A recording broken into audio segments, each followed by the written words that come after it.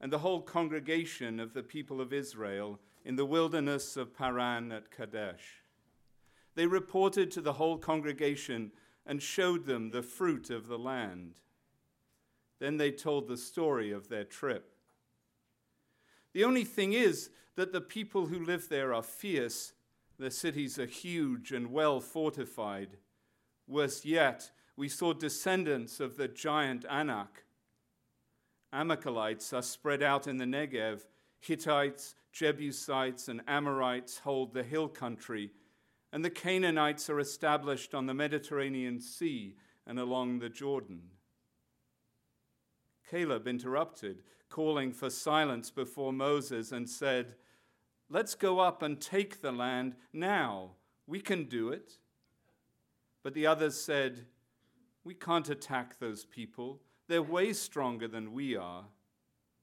They spread scary rumors among the people of Israel. They said, "We scouted out the land from one end to the other. It's a land that swallows people whole. Everybody we saw was huge. Why, we even saw the Nephilim giants, the Anak giants, come from the Nephilim. Alongside them, we felt like grasshoppers, and they looked down on us as if we were grasshoppers."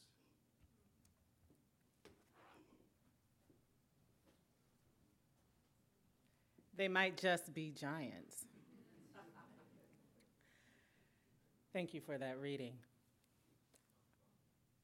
Okay, when I picked the title of this sermon, I did not know that that was a band. Let me start there.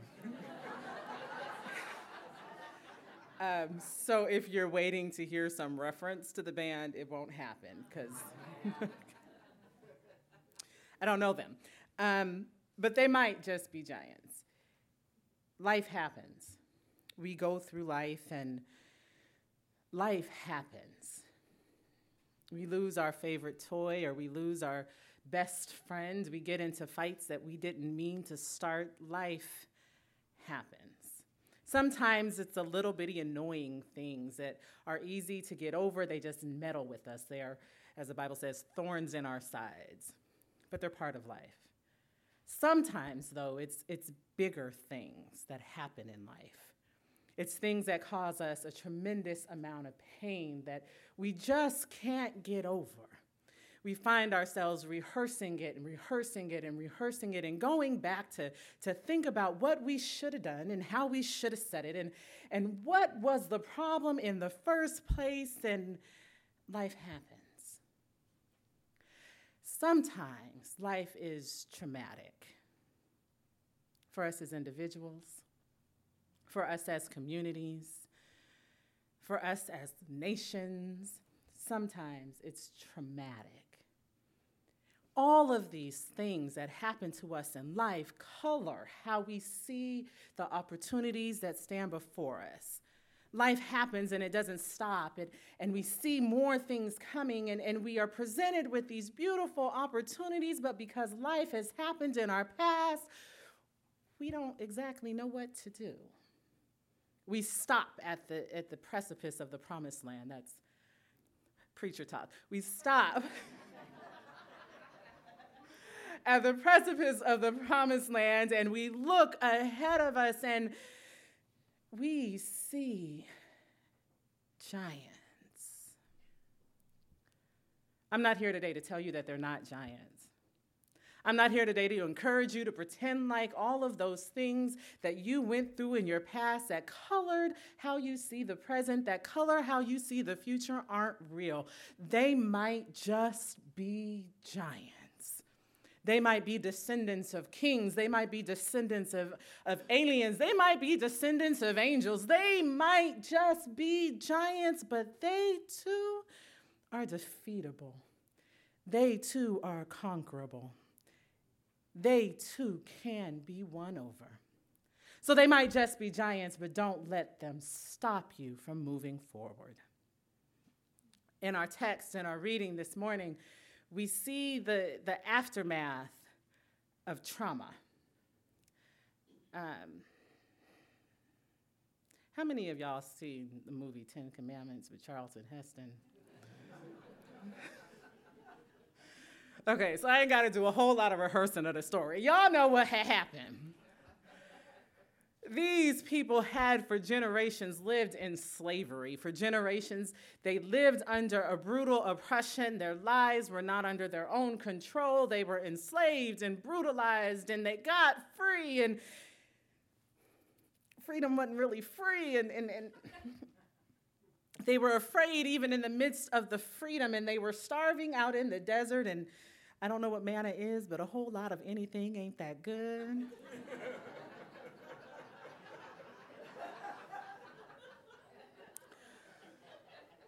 And here they were in the midst of all of this, and they're walking, and it's just 381 miles.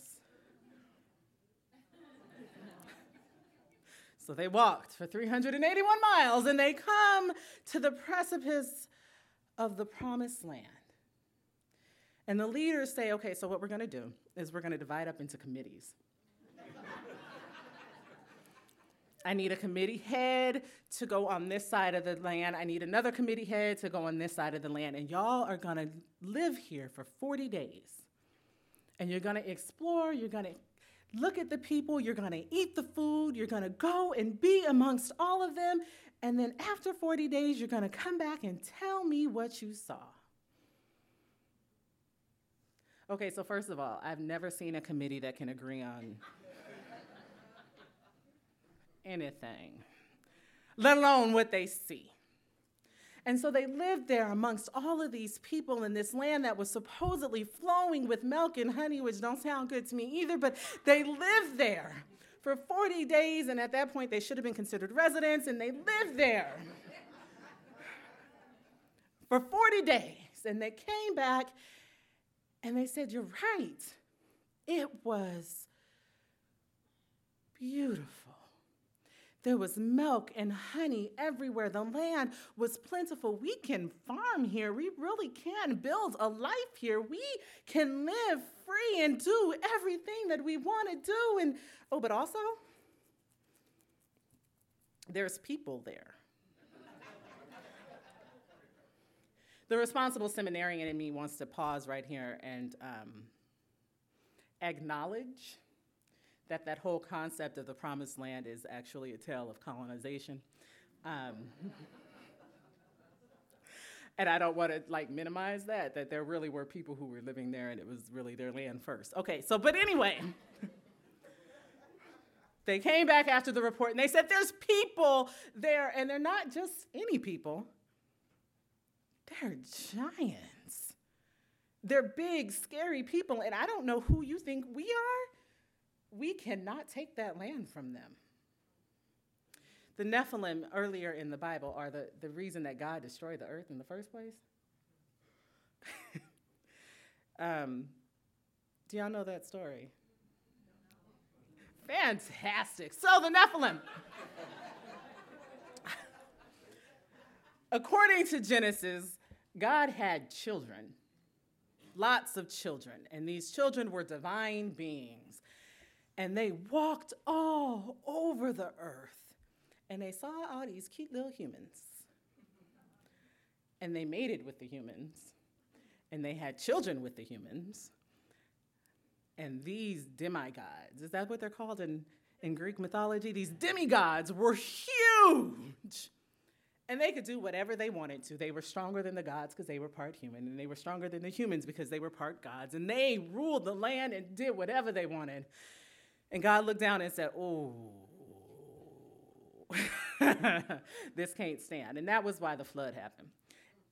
So when people tell you it was about human sin, it wasn't. It was about divine sin. So anyway, apparently some of the Nephilim survived the flood and were in the promised land. And the people walked up to the promised land and lived with them for 40 days and said, oh, you got to be kidding me. These are beings that survived the flood, and you want us to take the land from them?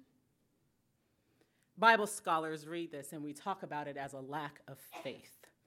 because God sent them to the promised land, and you should believe that where God sent you, I'm going to put on my preacher voice, you should believe that where God sent you, you can go and you can do what God wants you to do, and just have some faith. But they might just be giants. We have a tale of a whole group of people who spent generations in trauma, generations hurting, generations in pain, and they had 381 miles to get over that. Not yet. This is before the 40 years. They had 381 miles to get over that. And they hit the promised land, and you know what? They weren't over it. They hit the promised land, and you know what? They still felt terrorized. They hit the precipice of the promised land, and they looked out, and they said, we couldn't defeat Egyptians. We can't defeat the Nephilim. We who were subjugated can't do what you want us to do in this place. And on this morning, I want to let you know, I just dropped by here, that's what I say at church. I just dropped by here to tell somebody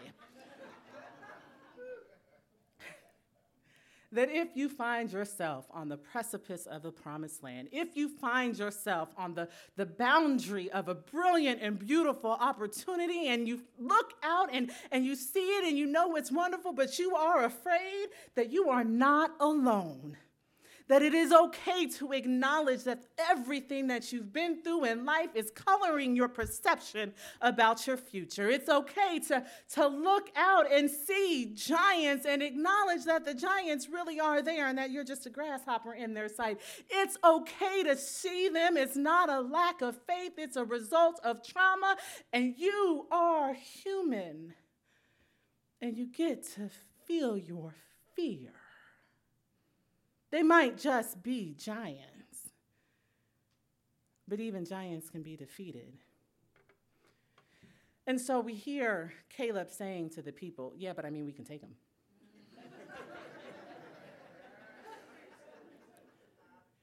That's in the next chapter. He says, no, we can take them.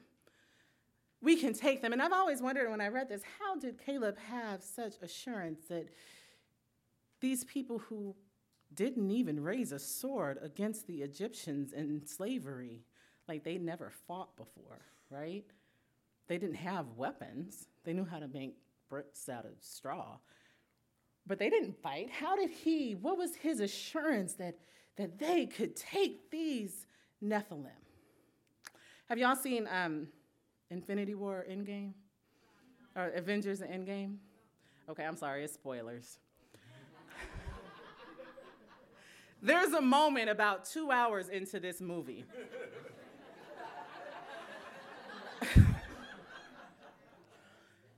where Thanos is looking out and saying, and Thanos is a giant, so you know, they might be giants. Thanos is looking out and saying, I am about to defeat you.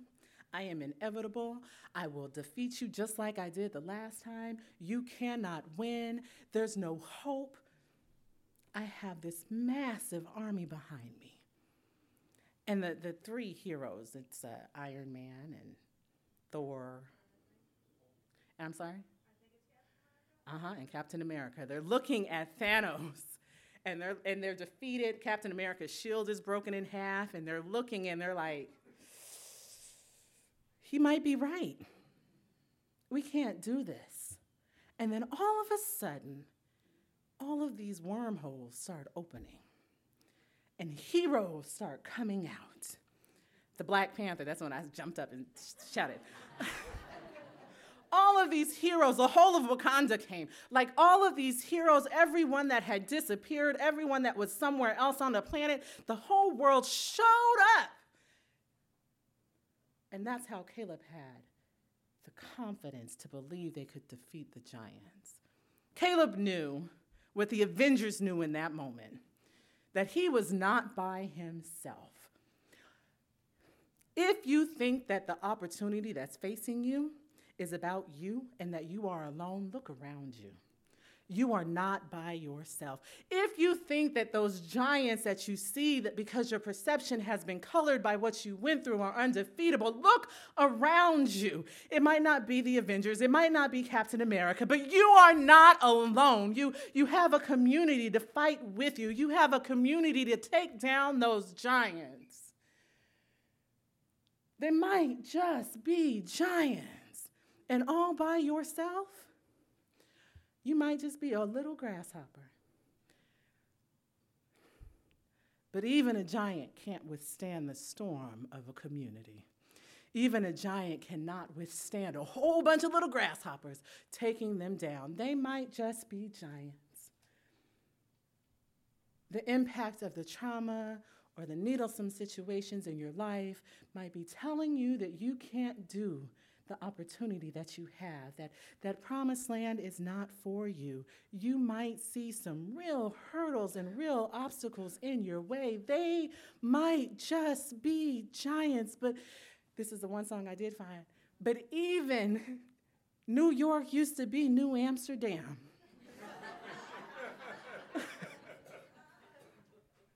You can move forward with the presence of community. You can move forward surrounded by those who love you. You can move forward, because I'm so Christian, and with the grace and power of God, you are not alone. You are surrounded by love. You are surrounded by friends. You are surrounded. And that means you can take out any giant in your way, and you can take advantage of every opportunity that faces you. They might just be giants, but there's enough of us, and we got this. Amen? Amen. Amen.